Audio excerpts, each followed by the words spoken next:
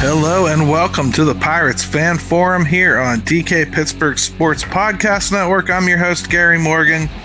With me, as always, is my probably slightly a little down host, Jim Stam. How you doing, man? Gary, sometimes you win some, sometimes you lose some. Sometimes you get swept by the best team in baseball. And, so that's where we're at right now. Right. And man, I don't want to go chapter and verse through this entire series because, first of all, I think I'd rather focus on the collateral damage of this series. Basically, things we've identified as issues, things we think we can fix, things we think we should try to fix. And I want to start out, Jim, with what can a team learn from getting punched in the face like this? It's their first real punch in the face this year. And you can feel it. The team's down. Team's edgy. In fact, leaving Washington, I felt like Derek Shelton was a little bit snarly. And Tuesday he seemed a little bit off, right? And then he almost tried to get run Tuesday night, and then Wednesday he was going after it and got thrown out. I think if he hadn't got thrown out, yesterday he would have gotten thrown out today. Oh, for sure. Somebody was going to get tossed on that bench. Might as well be Shelton. Let's talk about that. The umpiring crew, for one thing. I mean, Kutch is on a tirade right now about it, right? Yeah. It was bad. It was really bad. And you see these scorecards. The scorecards never do it justice. The umpiring was bad for both sides. I'm not sitting here saying that they necessarily were 100% in the bag for one team or the other. But after that balk call problem, there was a definitive turn where it was really hard to not feel like the umpires were going after the Pirates, right? I mean, I hate to be that guy because I don't buy into that stuff. But man, it felt vindictive at times. To the point of even the F word at Shelton is kind of odd for the official. It's very escalatory, and to the extent where I was kind of blown away by the aggressiveness of that crew chief, and then it kind of trickled down to everybody else on that crew. Look, there's a human element to baseball. We are both people that don't like to blame umpires, and let's be real honest. They didn't play well enough to win this series. So I don't think that anybody should construe that we're trying to take any of the blame off of the team and give it to the umpires. But it started to feel a little personal as the games went on, and they were missing some things, with the pitch clock, a couple balks in some big situations. The strike zone, I don't know what's going on with the strike zone anymore, Gary. It seems like a league-wide mandate was made, and nobody informed anybody but the umpires. And I don't know if that's to ensure that the games stay quick. I don't know. I don't know, but man, we're talking consistently pitches 3, 4, 5 inches out of the zone, be it to the left, right, up, down. At some point, they've got to make an adjustment. I've noticed teams that do offensively first will be better off for it. Yeah, and I think the Pirates. That's one thing I wanted to take away from the Rays series. I think one thing I saw in this series is they tried to be patient at the plate, but patience against what the Rays were throwing at them was only going to lead to 0-2, 1-2 counts. Those are strike throwers. So right, yeah. Now that doesn't mean you have to swing at the first pitch every time. I mean, obviously wait for your pitch and take a swing, but there was a lot of called third strikes. This is where it kind of crosses into the umpires were a problem. A lot of those called third strikes were not close to strikes. Right. And worse, they weren't strikes when our pitchers were hitting those spots. So, I mean, I didn't like the approach at the plate. But, at some point you got to take the umpires out of the equation and take the bat off your shoulder. Yeah. You got to realize the ump can't be trusted. And I will say, too close. I will say that like super close pitches in general, boy, you can't sit there with the bat on your shoulder. It's you're playing a dangerous game there in baseball. Anyway, I think it's really hard.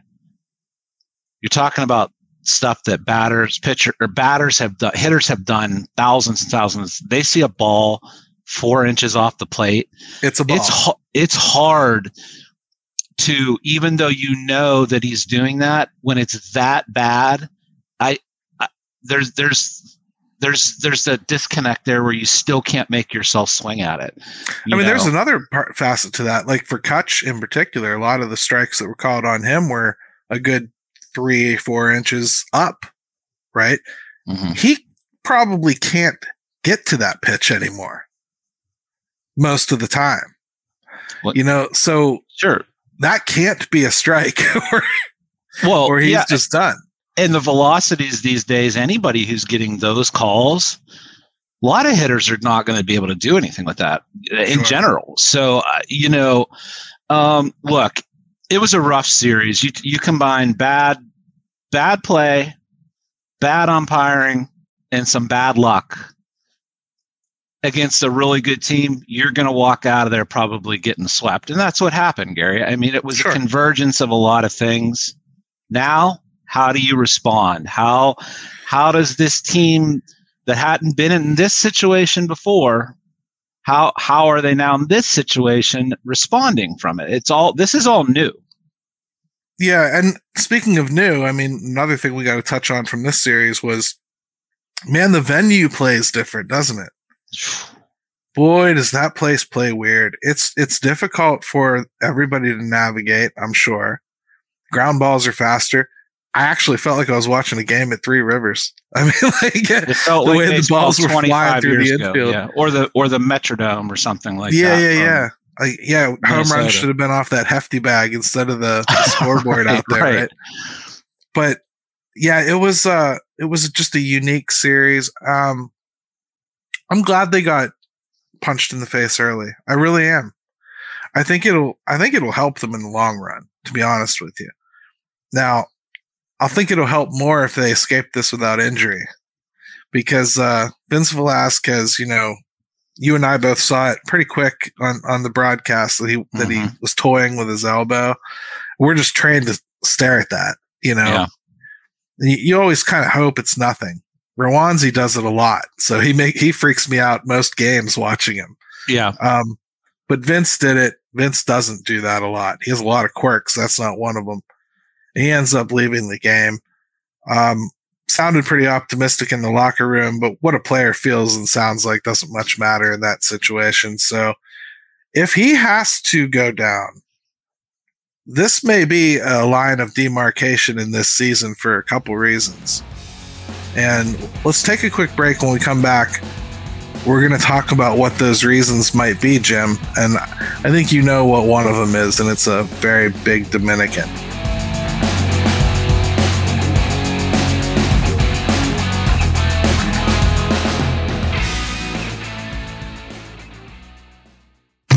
At DK Pittsburgh Sports, we take pride in coverage that connects our city's fans to their favorite teams. Now, that connection's stronger than ever. Introducing our all-new state-of-the-art app.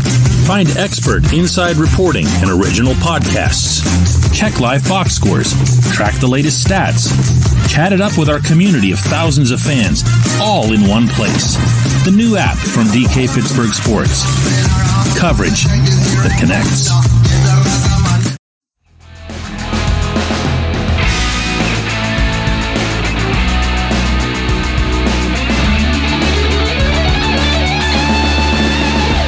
All right, do make sure you get the app. We are back here on the Pirates Fan Forum at DK Pittsburgh Sports Podcast Network or YouTube or wherever you are. Make sure you subscribe to the channel. It really helps us. And make sure you give us a like. We appreciate that very much if you think the content is worth it. And please contribute in the chat. We enjoy getting to you, and I will get to you guys, Shady and Dave, that I see in there. Jim, But we got some business to discuss now, Gary, because the logical call-up would be Luis Ortiz. We talked a little bit last week that it sounded like the changeup had come along enough that, you know, people kind of felt like he was ready, and we go, well, we don't need him, and now we might need him. Because even if this is nothing with Vince, you'd think precaution would lead you to probably give him a little bit of downtime, if nothing else, right? You know, it's pretty rare that they just go right back out on the mound. It'd be nice if it did. I can't imagine you will see him go right back out there for another start. I think that you want to be very careful with this kind of stuff, obviously. And anytime a guy goes off the mound, talks to the trainer, goes right back down the tunnel. Yeah. It's scary stuff, man. The elbow, you know, we all know how scary that is. I think we'll be without him for a little bit. Hopefully not an extended period of time, but sometime. Yeah, because maybe that will factor into the decision on who they decide to plug. Sure. But let's see what happens. But Ortiz would probably make the most sense. I mean, there's no 40-man move there. He seems ready. He's a stud. We're already beyond the year of control threshold, so now you're just talking about Super 2 nonsense. I don't know that he's necessarily a guy that needs to be worried about in that category, you know? Yeah. So I could see him being the call. The other options are like Caleb Smith, Osvaldo Bido. Bido hasn't been great this year. Nothing Caleb super sexy. Caleb Smith's been okay. I don't know. Short term, that's kind of what you have to work with. And I don't think Quinn Priester's ready. No. So, yeah, Ortiz would probably be the one. So maybe there'd be a little bit of at least like an injection of something different to change the energy or the voodoo in the room a little bit. Yeah, and that's that first taste of like getting those reinforcements, right? That first little taste for the team, for the fans. And you don't want to sit on this good start. I don't, you know, I would be. It's a safe, aggressive move at this point. I think that's what you hope to have waiting for you in the minors, right? Sure. Is that guy. I hope it's him. I'll be disappointed, quite frankly, Gary, if it's not. Right. And Dave brought something up here that I was going to bring up as another point too here. He said, could they start Bolton? I mean, they haven't used him as a starter all season. He's been a starter his entire career up until this point, though. I also think they want to see what he can do in the bullpen. And by all reports, it sounds like he kind of embraced the role a little bit. And bluntly, it's the reason he's in the major leagues right now. Yeah. So probably not. Yeah. Arvin Majinski potentially is somebody that they could reverse course on and maybe try to ramp back up. Mm-hmm. Kyle Nicholas is somebody they could maybe accelerate a little bit. But I think Luis Ortiz makes the most sense. I think so. And it's a shame because I wasn't very excited about Vince Velasquez, but he really looked good these last 4 or 5 starts. I mean, and good is probably an understatement. He's been great. He did. So it's a shame. It's a shame. He looked really good, and he was. I even liked the attitude he was flashing earlier in this game. You know, so I do too. He told Wander Franco to get his ass back in the batter's box when he was standing at second, and I think we know what that's about. But you need guys like that with some attitude. So we're at a good point now where I think, you know, we've seen some players enough to start evaluating them a little bit, and this series too, I think was the best competition they faced. So the way that your team performs against that competition, it kind of opens your eyes a little bit more. You know, you care more about what they do in this sort of situation than they do against the Rockies, for instance, right? So it's a good time to start asking questions like Shady has here. Austin Hedges is a great catcher, but he's almost a guaranteed strikeout every time he sees the plate. You know, it's a topic we were going to talk about anyway, Jim. Austin Hedges, he has been, as advertised, horrible at the plate. If you want to just say he's still the starter and he's super great with the pitchers and everything, I can get behind that, and I can certainly get behind the fact that the team knew what they were buying. I mean, this is exactly what he was, exactly what he is. I personally, as a defense-first catcher, am a little frustrated with his lack of control of the running game. And some of that obviously goes on the pitching staff as well. But right, if he's an extension of the coaching ranks, as they tend to talk about these catchers being, I'd like to see him do better. And if he is so superior to Jason DeLay, who's hitting over 300, why is Jason DeLay throwing guys out and he's not? You know? Yeah, he had two caught stealings today. And he seems to call a relatively okay game. I mean, I could argue the pitching staff did better today with him catching than it has all series. It's a fine line, right? Because when you look at what this pitching staff has done, Hedges deserves some of that credit. We don't know how much. Sure. They all give him credit. Right. So those things are always so hard to quantify, right? But the other issue with Hedges is he's actually been much worse with the bat than he was before, and that's saying something. Like we're talking a guy that is now, I mean, he's a career 188 hitter. He's hitting 133, career 327 slugging percentage, 156 this year. Career OPS of 574, 391. Like he's actually been worse. Yeah. And so, it's worse than having Chad Cole take a spot in your order 5 days a week. It's really, really been bad. Yeah. So you put that onto the defensive side of things in the running game. Yeah, he's got to be a little better there because the book is going to be out. Teams are going to run on them like they've been running on teams, and they're going to have to make an adjustment. You play DeLay a lot. He's not going to hit 300. I mean, we know that he'll probably hit 240 or 230. I honestly don't know what we know, Jim, because since Jason DeLay started playing for the Pirates, he has not done anything that he was supposed to do. Right. I'm just saying, like looking out, like I think those guys tend to get exposed the more and more they play. That's the only reason I'm saying that. I don't think you're wrong about that phenomenon, but I'm saying we're talking about a phenomenon. This guy never did this in the minors ever. And as soon as he set foot on a major league field, he suddenly decided to start hitting. Yeah, he's handled himself very well. I don't understand what happened to him or what metamorphosis took place. Maybe it was the threat of realizing the end of his career was right around the corner if he didn't put everything on the table all at once. But he has turned it around. What do you do if you're the Pirates, though?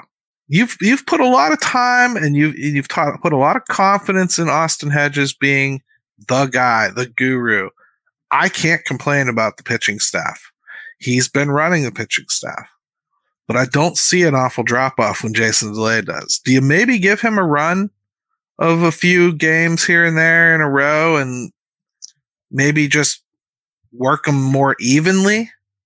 You could do the even thing. You could also not let Hedges bat later in games if it's going to be an issue where you feel like if he doesn't start even making contact, if he doesn't start making contact with the baseball, you can't let him take those important at bats at the end of games.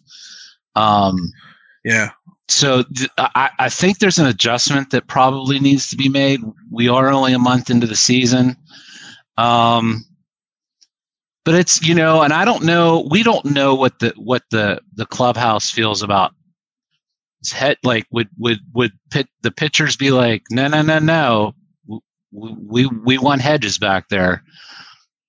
You know what I'm saying? Like, we just don't know that either. Because pitchers are funny. Yeah. Because pitchers are funny about, hey, I like my guy. Especially you would think a guy like Rich Hill, but he hasn't cared. He's pitched to both. He's complimented both. Yeah, and it's probably case by case. Some guys. And to me, if he's not complaining right now, just the setup they have in that room, if Rich Hill isn't complaining, I don't see anybody complaining. Do you know what I mean? Sure. If Mitch Keller isn't complaining, I don't see any of them complaining. So to me, it's just a physical choice I make. Like right now, just the bat is so awful right this second. It's beyond. Well, why don't we at least say, hey, how about you take a couple extra lab days a week? And that way we'll start Jason a couple extra days a week. Just for a little while. See if we can get some of that power back out of you that you had at one point, you know? Mm-hmm. I don't care if he's a contact hitter, but if he could pop 10 home runs, it helps everything about him be more powerful. I mean, he has one extra base hit. Yeah. I mean, he has a double. He's been taking a lot of foul balls off of them, and he probably is nicked up as well.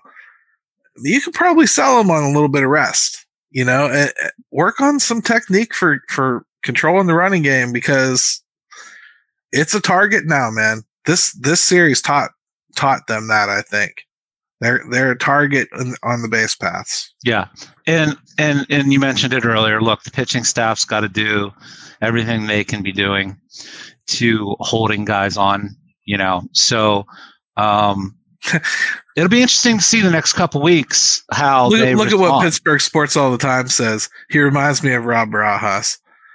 No, Rob Barajas couldn't do anything anymore. Hedges can still defend to a degree and call a game. He just can't. He's not as swift at throwing guys out. He can't. Right. Just about the same though. He blocks everything. He frames everything. Those are not the issues, but there are other issues that are starting to pop up now. Yeah. So things to be concerned about, and you know they don't have Heineman to call back on anymore. I think, much like I said before, I think we're past that stupid extra year thing. So if you really wanted to call on Endy, you could. Now we're into the it's just about money phase. So, and I think at this point, if he's ready, he's ready. And I think they probably want Endy to really be kind of smoking the ball, and sure, like he's obviously had this little hiccup. But when they do call him up, Jim, here's something I've been tossing around. I really think they're going to go with 3 catchers. I think they'll lose like whoever that extra spot is and just go with 3 catchers, because I don't think they're going to necessarily want to put the weight of this staff on that kid's shoulders, 4 or 5 days a week. And I think that's smart not to do that to him, but yeah. Yeah. So I think he'll that's a lot of catchers too, It's a lot of catchers, but I think it's only until one of them gets traded. If you know what I mean. Yeah. Yeah, look, it's only a month in, but these next couple weeks I think are going to be really kind of critical in a lot of areas for them, just to see how they respond from the series, from teams starting to run on them a little bit. And we'll see.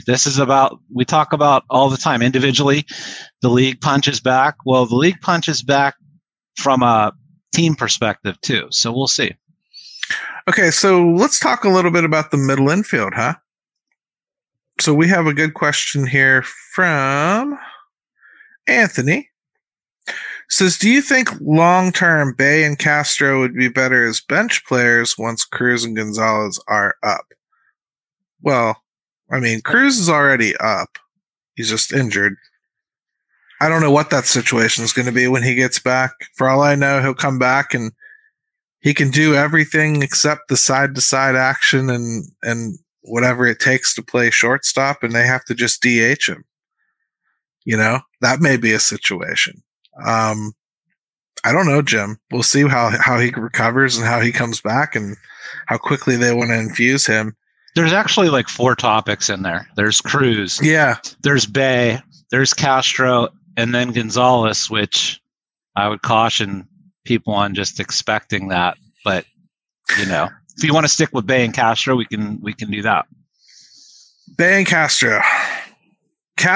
I hate to call anybody a future bench player when they're currently occupying a starting role that I don't see them relinquishing right now. Let's talk about Castro at shortstop first. I've seen a lot of people calling for his head basically as the shortstop.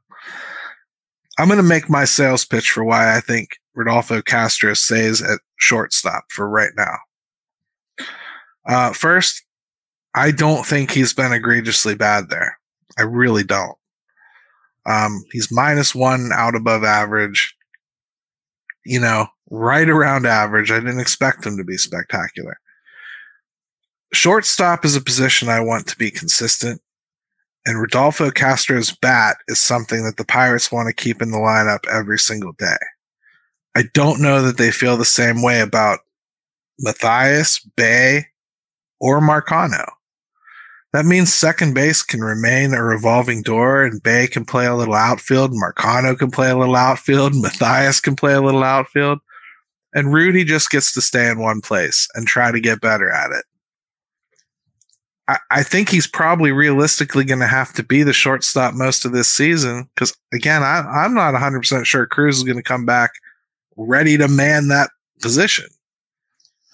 Yeah, here's the thing with Castro is it's kind of a shame too, Gary, because like this is now the second year in a row where he's had to play way more shortstop than I think they wanted him to, right? So yeah, he's playing. It's not his natural position. I don't think he's embarrassed himself, but yeah, I think you keep Castro there. They're not going to take his bat out of the lineup at all. They cannot. Nor should they. No, nor should they. I mean, he's in a little cold patch right now, but no, I think he's shown enough to show that the bat deserves to be in that lineup right now. Mm-hmm. Yeah, and left-handed, his hitting left-handed is a bit to be desired. But yeah, I think when Bay is a whole nother topic. Do you want to go with Bay? You want to do a little Bay? Yeah, let's do Bay because, I suggested yesterday I think we should plant him in center field. And I don't mean that he needs to start every day. But when he plays, that's where he plays. I'd like to let Matthias and Marcano take over second base in a straight-up platoon for right now. And that gets everybody a decent amount of playing time.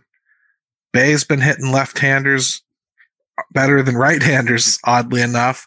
So he's a perfect guy to platoon with Jack. And when you want to play an all-lefty lineup, play him in center, put Jack in right, and Brian Reynolds in left field, and go at it that way. I think that's where his at-bats would have to come from.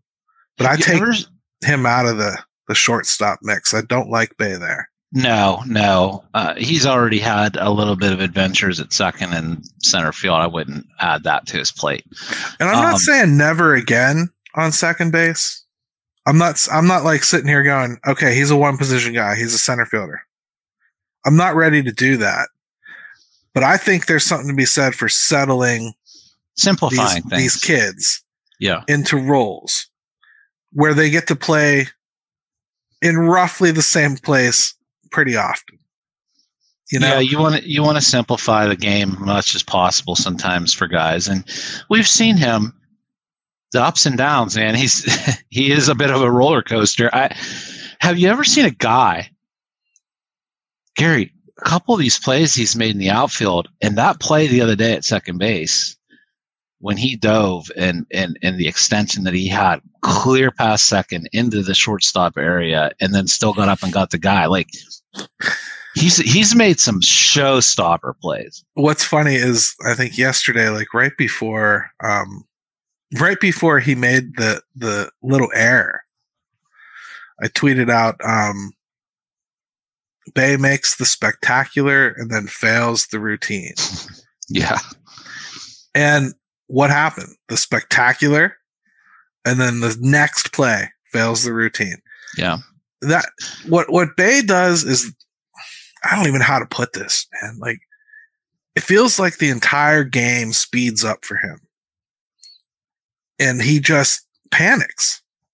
And he loses all sense of of what's around him and what should be done. He's the Anthony McFarland of the Pirates. He's too sped up at times. Yeah. Gets super excited, gets out in front of himself, and just disaster is right around the corner. Castro used to be that way too. Like, really. And you have to say Castro has chilled.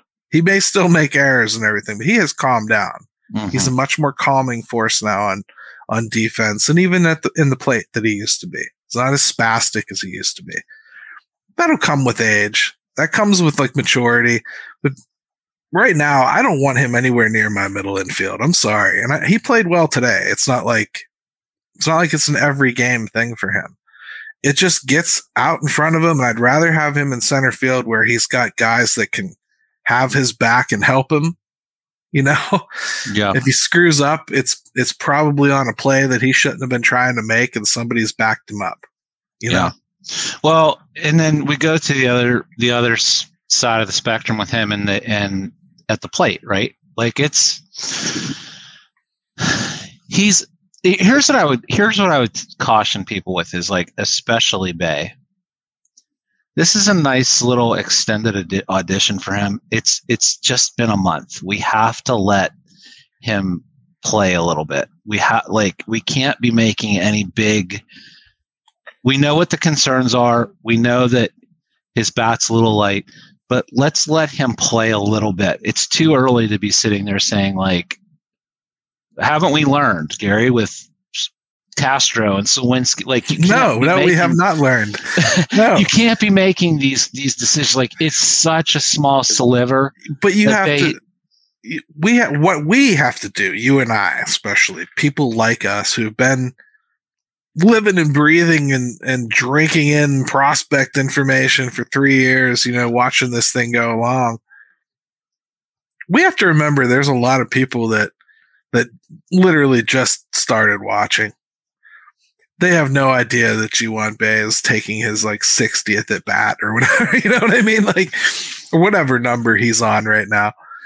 It's hard, I think, for us sometimes to see some of the takes out there on Twitter, like, oh, DFA him, or oh, send him down, and not be like, can we not be childish about this? Like, it's only been a month.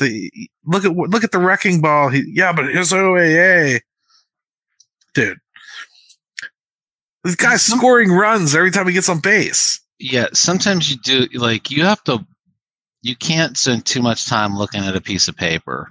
Like, you got to see a game and watch it and see, yes, he's got to improve. But when he does get on base, he's a problem. He's a huge problem. Here's another problem. I want Andujar's bat every once in a while in the lineup, but I don't want his glove anywhere near the field. And that's a problem because I want Andrew to play too. And it looks like they really don't want him in the field anymore. Yeah, he's stopped altogether, right? It's just stopped. Yep.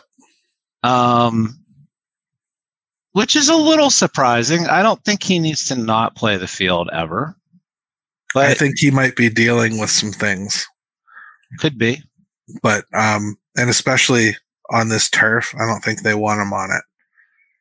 So it's that turf is really bad on people, especially like the elder statesmen. I continue to be shocked by,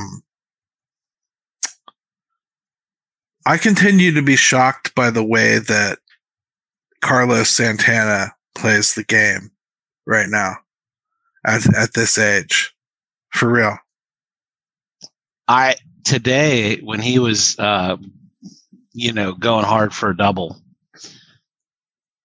I almost want to tell him, slow down, big fella. Like, let's save some for the rest of the year. Don't pull a hammy, all that. He's been outstanding. I totally.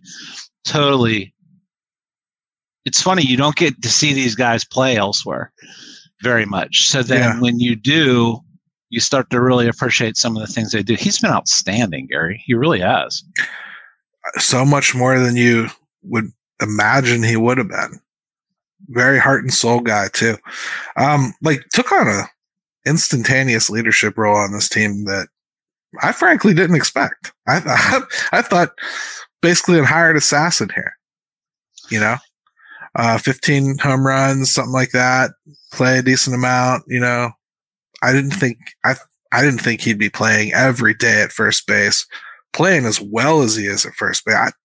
Was he supposed to be this good at first base? I thought Choi was supposed to be the superior defender. He has been fielding, hitting, clubhouse. Gotta be careful about wearing these guys, the older guys, down as the season goes on. But what's there to complain about? He looks 10 years younger. Yeah, I got no complaints about that. I mean, so are we happy then with the mix of players right now?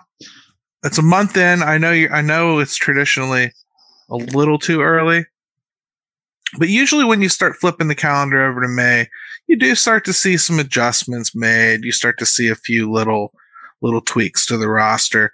I'm not sure the Pirates have any obvious ones right now. Endy would be the one I would think of, and potentially Luis Ortiz if they have to.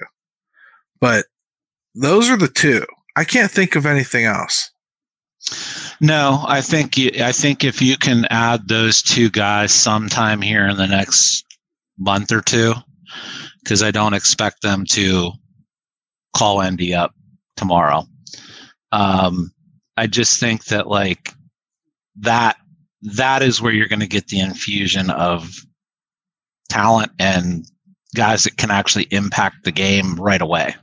And they both really could. It's fun to think of this lineup with Endy in it and Ortiz in the starting rotation. It's really fun to think about because I think they're both guys that could really help them sustain a little bit of what they've been doing. I don't want them to waste the start. That's my big thing. I think they could both actually impact the lineup. Endy, I'm not 100% sure on, and he has hit on every level. It's so hard for a rookie to come up and really impact with the bat. It really is. You usually get a couple weeks of real strong, hey, welcome to the league. Nobody knows you. Here's a fastball meet, and you'll get some instant offense out of it and a good feel good. The Brian Hayes effect. Yeah, you'll get a good feel good moment. The thing it'll really feel like it's gelling, and then the struggles kind of come. So for me, whenever they decide to use that infusion, it's kind of up to them. If that's going to come in June, okay, cool. If that's going to come now, okay, fine. Get it whenever you need it, but he is going to struggle too. So I don't like looking at him like he's a savior or he's going to come in and just dominate major leagues like he has every other level, because you just don't see it a lot. Mm-hmm. I mean, look at Outman out in LA. I thought for a moment there he might hit 50 home runs this year. Yeah, he's slowed down significantly, right? Right.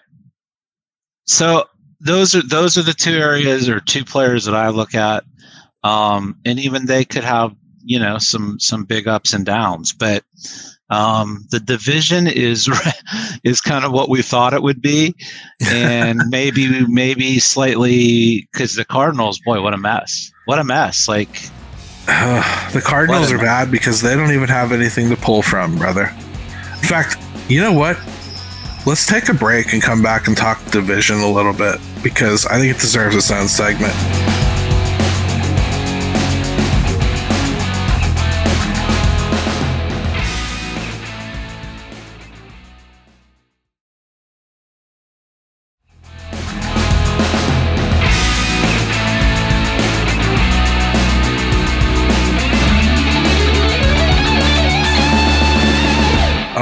And we are back to the Pirates Fan Forum here on DK Pittsburgh Sports Podcast Network. Gary and Jim with you, and we just talked a little bit about the series that was, bad taste that it left in our mouths, hopefully the fight that it put in these boys to get that cutlass back out once they get back to PNC Park and start facing the Blue Jays, who are also a very good baseball team, Jim.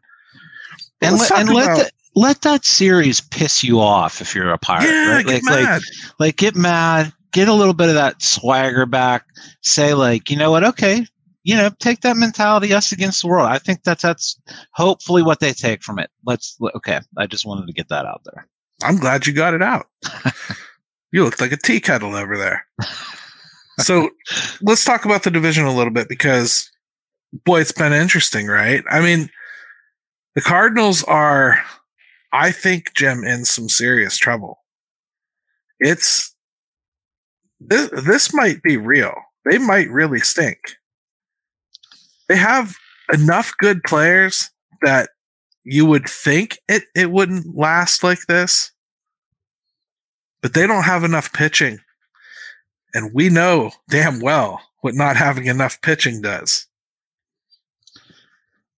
They've made a huge hole for themselves. The only saving grace is that the division is probably going to be winnable in the high 80s for games, maybe 90. So that at least keeps you in it. If they were in, can you imagine if they were in another division right now? How many games would they be back on some of these other on the Rays right now? So that's the only thing that's keeping them in it. And I hate to ever bury them because I know you hold them in some kind of reverence, and your sister will never let you live it down if you go after it too hard. Trust me. But listen, I don't know years of getting teased by my sister in St. Louis. I don't know your sister, so I'm going to go hard in the paint. All right. St. Louis is dead. You know what killed them this year? No Yachty. And I believe that Wilson Contreras does not have that pitching staff the same way Yachty would have. And Yachty can't run anymore, and he could barely hit last year. But that dude could come out in a wheelchair and call a game. It's just not the same thing. With a little bell on it. It's not the same thing. And they've lived on it for so long that the whole organization just doesn't know what to do. Yeah. Including the remaining pitching staff that he probably had a huge hand in helping be good in the first place. Yeah. So if they are truly dead, then you're down to 4 other teams. Who would you bet on? Who would you bet on, Gary? I don't know. And that's what makes it so interesting for the rest of the year, because it really is completely wide open. Completely wide open. I mean, here's the weird thing, Jim. We both don't want to say what we really think because it's just a scary thing to say at the beginning of May. The Pirates right now, I think, have the most complete pitching staff in this division. And I think they can hit with all of them when they're really hitting. I don't discount the possibility they could sneak this thing off. The Brewers are just off kilter right now. I expect the Brewers to push back more here. Yeah, they're getting their butts kicked again now. They've hit a rough little patch here too. Their pitching's still pretty good, but and that's why I keep coming back to just avoid the big long. Once you've had this start, just avoid the big long losing streaks that kind of wipe it out. 4-game losing streak we're on right now is about as far as you want to go. Yes. You can't let that turn into 6 or 7. And the Blue Jays are going to do their damnedest to make sure it is 6 or 7. So they really do have to rebound quite quickly.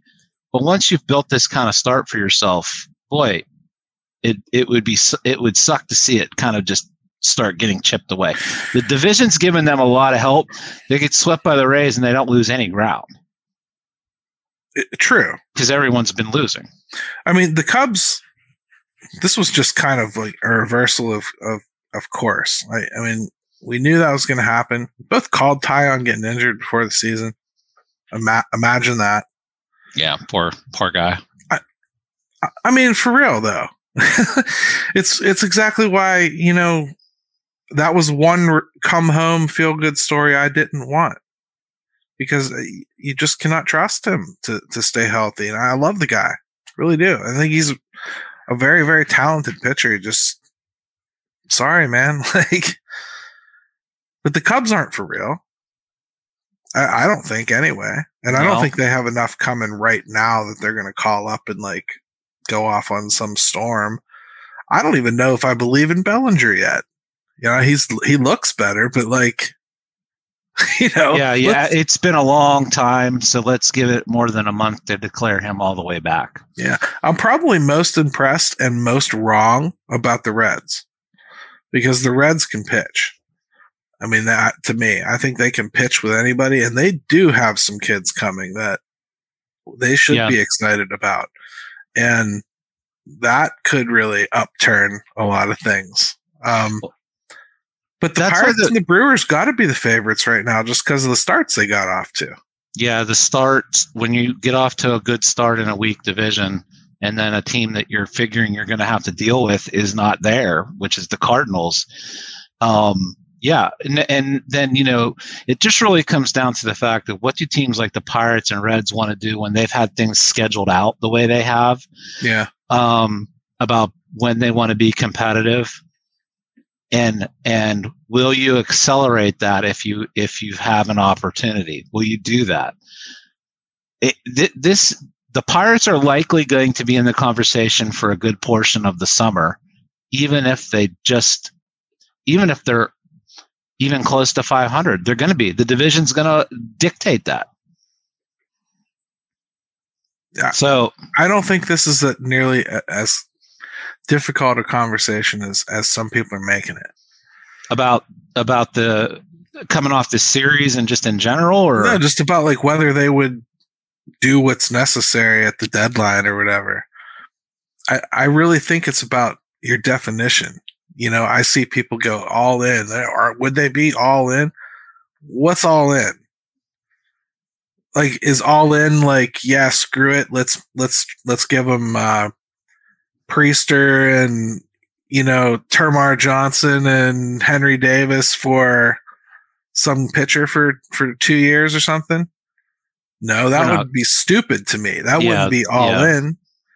Even if it made sure you got in the playoffs this year, I'm not sure I would do something like that. So define all in, because I think to some people, all in means it has to be some monster move. I just want them to be smart and add if there's holes. And I mean, if there's holes, we don't know if there are. Again, we talked about Cruz early on in this show. I'm worried about him coming back as a shortstop. They might not be. But if he comes back as a shortstop, that's one hole I'm not worried about anymore. And now Castro can play second base, and hopefully I've learned some other people can back him up pretty well. And I move him back over there, and I'm stronger all the way across the diamond. I've probably got G-Man Choi back sitting on my bench. So I have a good lefty option off the bench that I can throw out there. I've probably got Kutch DHing all the time.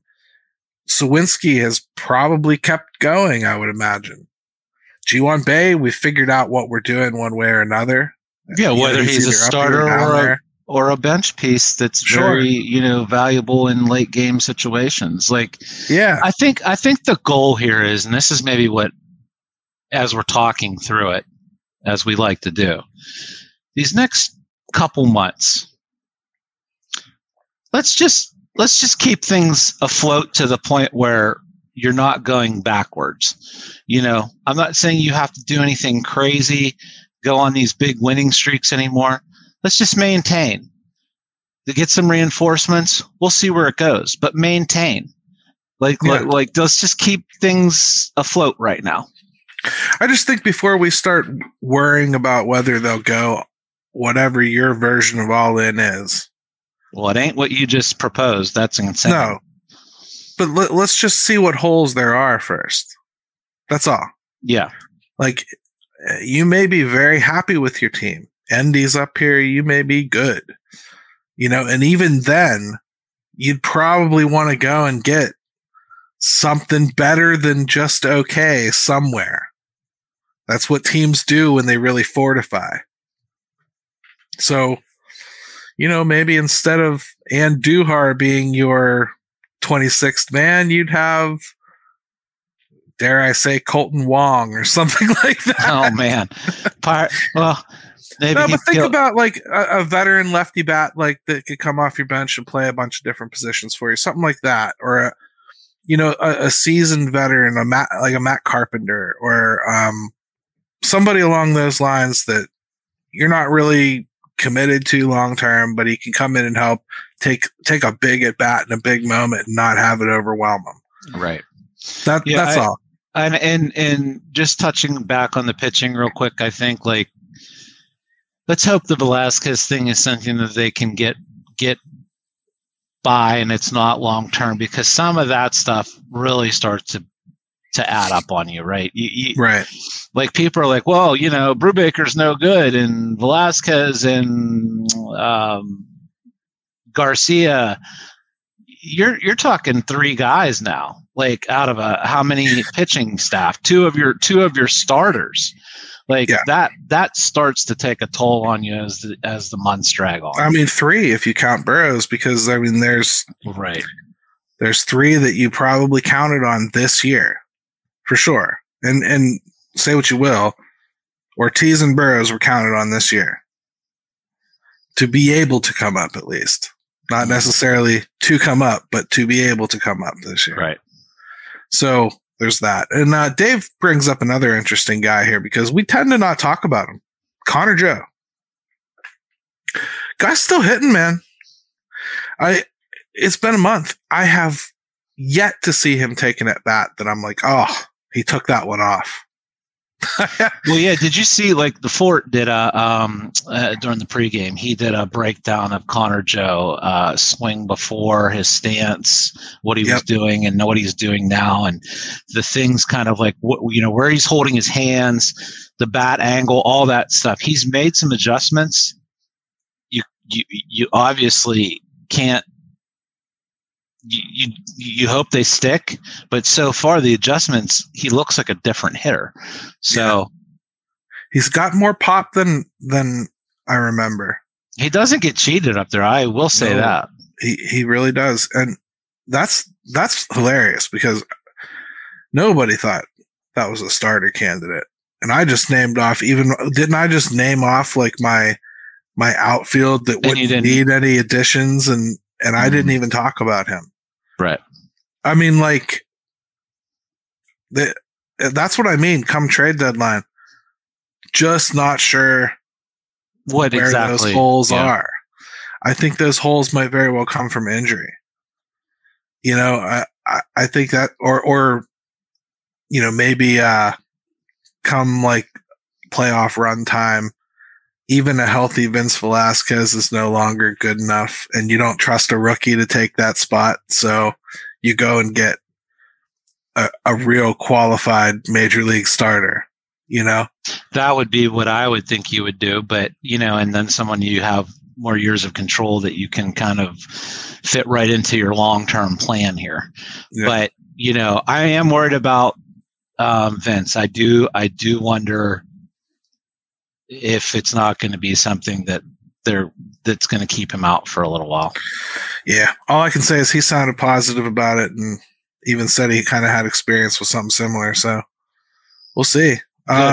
It is what it is. Nothing we can do about it anyway, one way or another. Let's do one more here from Pittsburgh Sports All the Time. He says, Brian Hayes might be the only baseball player he's ever seen who hits the ball too hard mostly every time. And I know exactly what he's talking about because he does. And his one single today, he got a Kevin Newman special to the right side. When they were oddly shading him. But most people do, Jim. I know. That must be what weird. Analytics are telling them. But,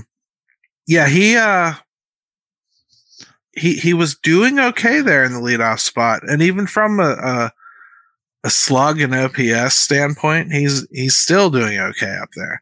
But Derek Shelton moved him down in the game on Thursday and put Tucupita Marcano up there, which I'm okay with. I kind of want to see what he could do up there as well. But Brian Hayes' bat is just not coming around as much as you'd want, at least not as consistently as you'd want.